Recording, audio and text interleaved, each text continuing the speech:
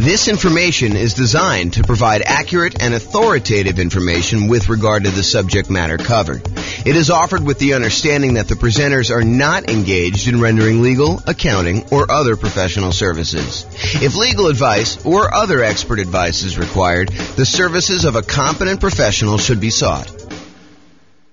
Welcome to the Clearwater Real Estate Investing and Real Estate Financial Planning podcast. Learn all about investing in real estate in Clearwater, Florida, with a combination of real estate financial planning and modeling with numbers specific to Clearwater, plus syndicated, more generalized recordings of live and pre-recorded real estate investing classes, not all of them specific to Clearwater. Be sure to stay tuned after the podcast for a message from our sponsors. Well, good morning and welcome, everyone. This is your host, James Orr, and this is going to be I'd say relatively short class, but also a relatively important class for folks that have not really experienced writing offers with, real estate agents and lenders that may not do things the way you think they're going to do. Especially in really hot markets, which we're not really in right now for most of the market. I think it's definitely cooled off a bunch, but these are some of the lessons we learned during the hot markets. Although I do think some of these lessons do apply in other times as well. The class is called Financing Tips When Writing an Offer to Buy a Rental. And so let's jump right into it because that's what I got going on here. So writing offers. So by the time you go to write an offer, you really want to have gotten at minimum, a pre-approval letter from your lender. I think you don't get into the car of a real estate agent or you don't drive to see a property without having gone through the financing part and knowing that your financing is locked up. I mean, what if you go there and you find a property that you love? And now you're like wondering, can I even get financing for this? So I think before you go out and you start looking at properties, you really do need to be in touch with a lender. You need to go through and get, at a minimum, a pre-approval. Ideally, you want to be as far through underwriting as possible. It's not enough for a lender to say, how much do you make? Oh, you make, $200,000 a year. Okay. And, what are your expenses? Oh, my expenses are about $5,000 a month. Okay. And they say, it sounds like you can qualify for basically anything you want. You don't want that. You don't want that to be the extent of your kind of pre-approval process, because there are certain lenders, and this may not be your lender, but there are certain lenders out there that they will give a pre-approval letter to anyone that shows up. Like, it doesn't really matter what they tell them. They will actually give you, any type of pre-approval letter that you want. And so it's not enough to get a pre-approval letter. And if you're on the sell side, realize that a pre-approval letter doesn't really mean that much from some lenders. Some lenders, it means everything. It means that, they've completely gone through underwriting and they're good to go. So you want at least at a minimum a pre-approval letter, and ideally to be as far through underwriting as possible. Some lenders have borrowers be completely through underwriting with a property to be determined. They will fully underwrite the borrower and the kind of loan and make sure that the lender is good to go. And then the only thing you're waiting on in order to have the kind of like full loan application complete is an actual address of a property that you want to buy. This, at least in theory, makes for stronger offers. And I think in a really, really hot market, this could make the difference when you're looking at, 6 offers on a particular property and one person has been completely through underwriting. They're just waiting for the property. And the other 5 are all very, very similar in price and terms, and they have not. I think that can set you apart. It may not be what wins you the offer in a lot of cases, but I think it can be that one little thing that moves you over the edge in a lot of cases. Okay. So by the time you go look to write an offer on a property, you'll want to have gotten a pre-approval letter that you can include with an offer.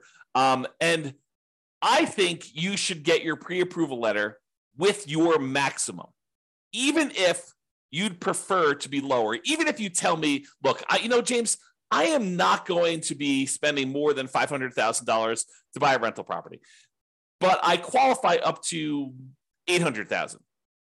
I think there's a compelling reason for you to get a letter, your pre-approval letter from your lender with your maximum, even though you do not intend to ever go to your maximum. Why? Because sometimes things change.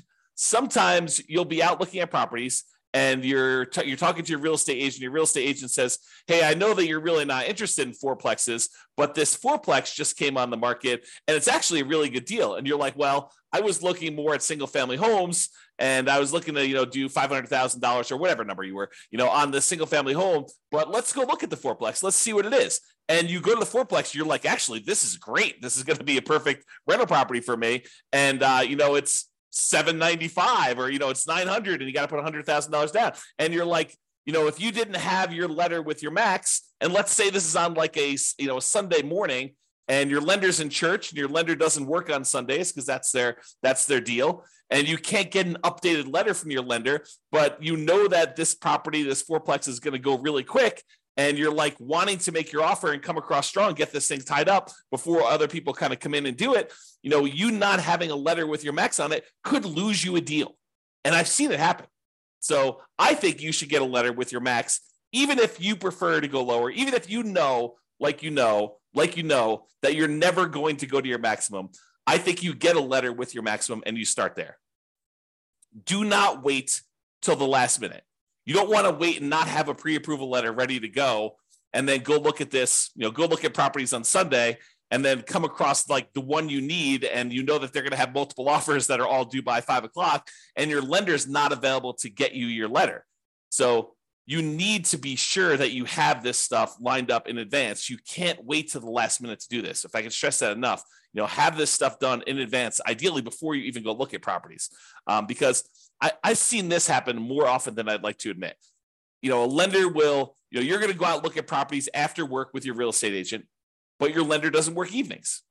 Especially local credit unions and banks where the lender works bankers' hours, but you really want an offer. And in a really slow market, this probably isn't that big of a deal, right? Like, what's the difference if, the property's been sitting on the market, languishing on the market for 95 days, and you come along and you want to make an offer? What's another day if you wait till the next day to get them their lender letter? You basically go and you make your offer on the property and you can tell them, look, the lender is not available right now. I'll go ahead and make my lender letter on the next day and I'll go ahead and get that to you tomorrow. And, on a property that's been on the market for 95 days and hasn't had any action, I don't think that's going to be a big deal. I think where this really comes into play is you have a super hot market or a super hot property, even in a soft market that just hit the market and it's getting action. That there are people all wanting to do it. And Mike has a question. Is LLC needed to get insurance and begin negotiating? Also, how much is it to begin PLLC LC? Not sure what PLLC LC is. And so the question is an LLC needed to get insurance and begin negotiating? Well, in order for an LLC to buy a property, if you're buying in the name of an LLC, which we don't usually do if you're getting financing on the property, unless you're going to go get a portfolio loan. But if you're going to go make an offer in the name of an LLC, you need the LLC to exist in order to buy the property directly in the LLC. What some people will choose to do is they will choose to write the offer in their name, and then they'll try to do like and/or signs on their contract, and then try to transfer the contract to the LLC after they set it up. Now, this is intended to be that sort of discussion. However, I will tell you that sophisticated sellers and sophisticated real estate agents that are representing their sellers sometimes will balk at the idea of an and/or signs on a contract. Even if you have a reasonable story, they will say, look, I want to know who we're selling the property to. I don't want you to be able to assign it to someone else. The reason we're accepting your offer, especially if you've got multiple offers coming in, you have 6 offers on the table and you're trying to decide which one to go with. Part of what you're doing is you're trying to evaluate the particular buyer. And the buyer comes in and says and/or signs. You're like, well, how do I know it's going to be you that's trying to close on this property? And so even if you have and/or signs on it and you're going to try to assign the property to an LLC while you're under contract, I don't think that's as good of a deal.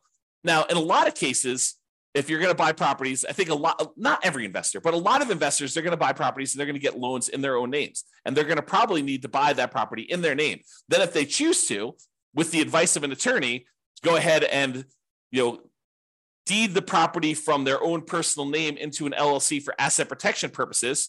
you want to discuss the pros and cons of that with your attorney and find out if you're willing to take on the risk of the loan possibly being called due, because, moving a property from your own personal name into an LLC does violate the due on sale clause, a due on transfer clause, which, you'll want to just discuss those pros and cons with your attorney and see if that's worthwhile for you for your asset protection reasons.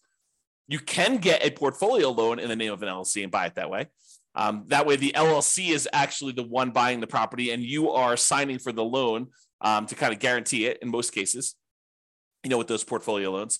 But I'm not sure if that answers your question, Mike. Is an LLC needed to get insurance and begin negotiating? Yeah, I think you need to have the LLC exist in order to get insurance too.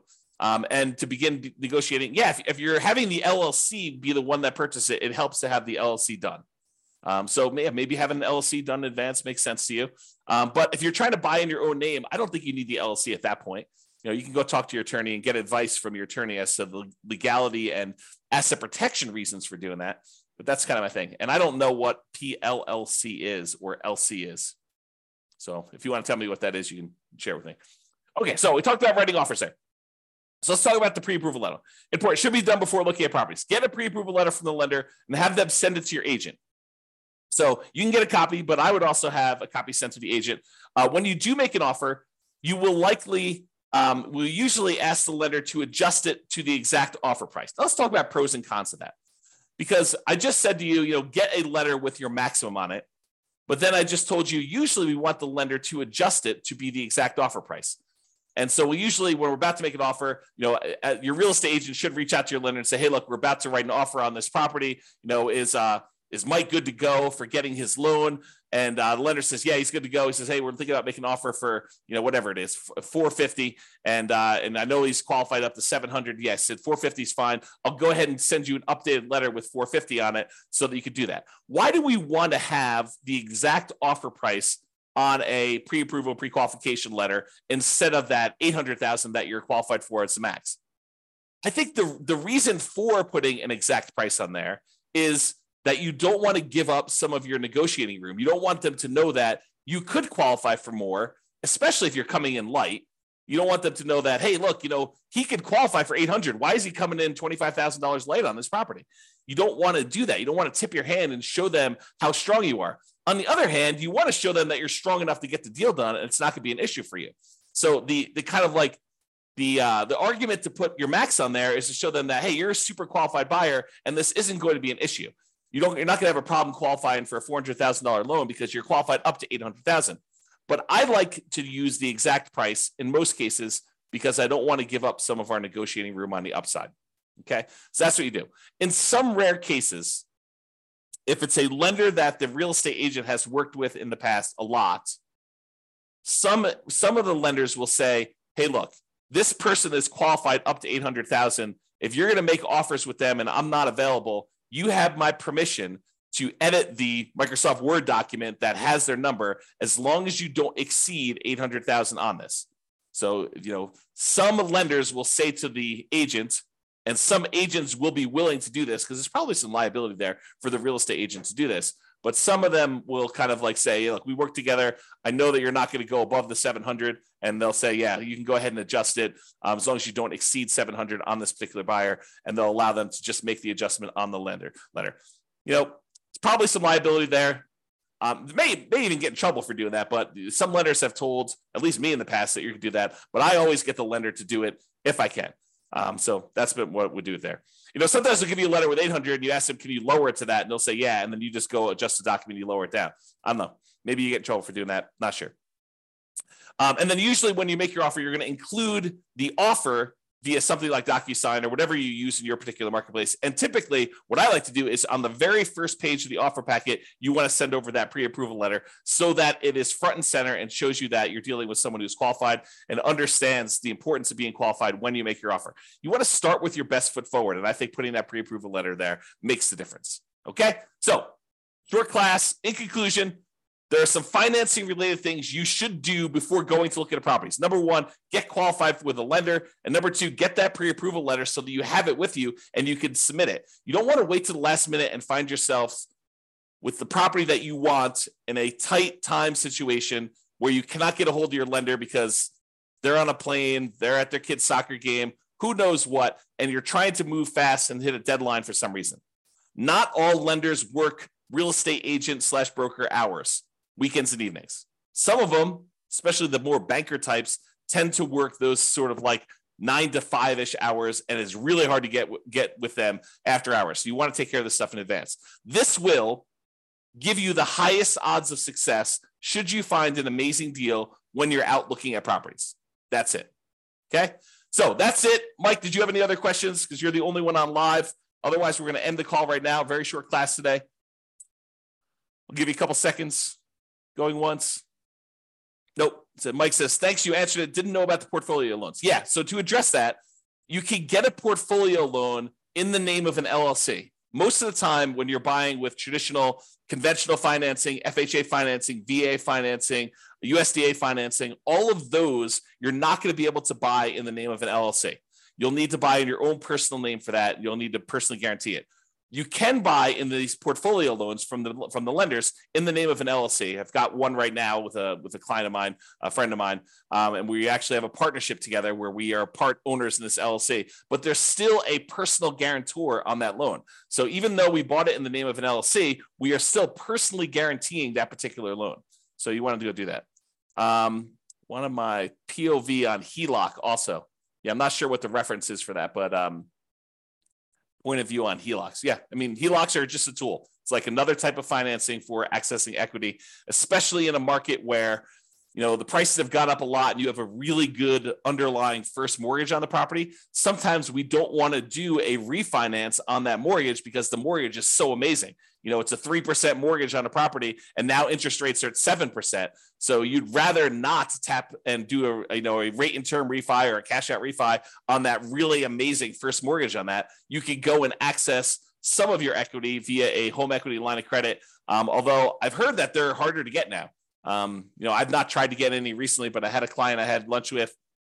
This must have been over the weekend, must have been on Saturday. And he was telling me he was able to get a home equity line of credit, but it was much more difficult to do. So not a lot of people offering them, and the terms of them were not the most amazing ones. So hopefully that helps you. Yeah, getting into flipping houses, so this information is very useful. Yeah, if you're going to go and buy a house and flip it, and you're going to get a hard money loan, I think most hard money lenders would allow you to buy an LLC as well. So that's going to be also different than what I've been talking about. Most of the time, if you're going to get any of these traditional, USDA, VA, FHA, conventional financing, those are going to be buying in your own name. You could buy in an LLC if you're going to do flipping. And if you're going to do flipping, I'm not an attorney. I'm not giving you legal advice, but if I were you, I would form LLCs for the flips. Right? If you're going to go do that, might not be the worst thing in the world for you to have these flips in LLCs and, talk to your attorney about structuring that, but I don't think that's unreasonable. All right. Hopefully that helps you. This has been James Orr. Have a great day, everybody. Bye-bye for now. With home prices up, mortgage interest rates up, and rents up, but not quite enough to counteract the higher prices and interest rates, cash flow on rental properties in Clearwater is harder than ever. Book a call with the Real Estate Financial Planner to apply our proprietary 88 strategies to improve cash flow on your rentals. See the show notes for a link to schedule your call and improve your cash flow today. If you're a real estate agent, lender, or professional in Clearwater that wants to help our real estate investor listeners, consider reaching out to learn about collaboration opportunities with this podcast. We'd love to add more value to our listeners by having you assist our investors buy, sell, and finance their real estate investments. See the show notes to schedule a call to discuss collaboration opportunities.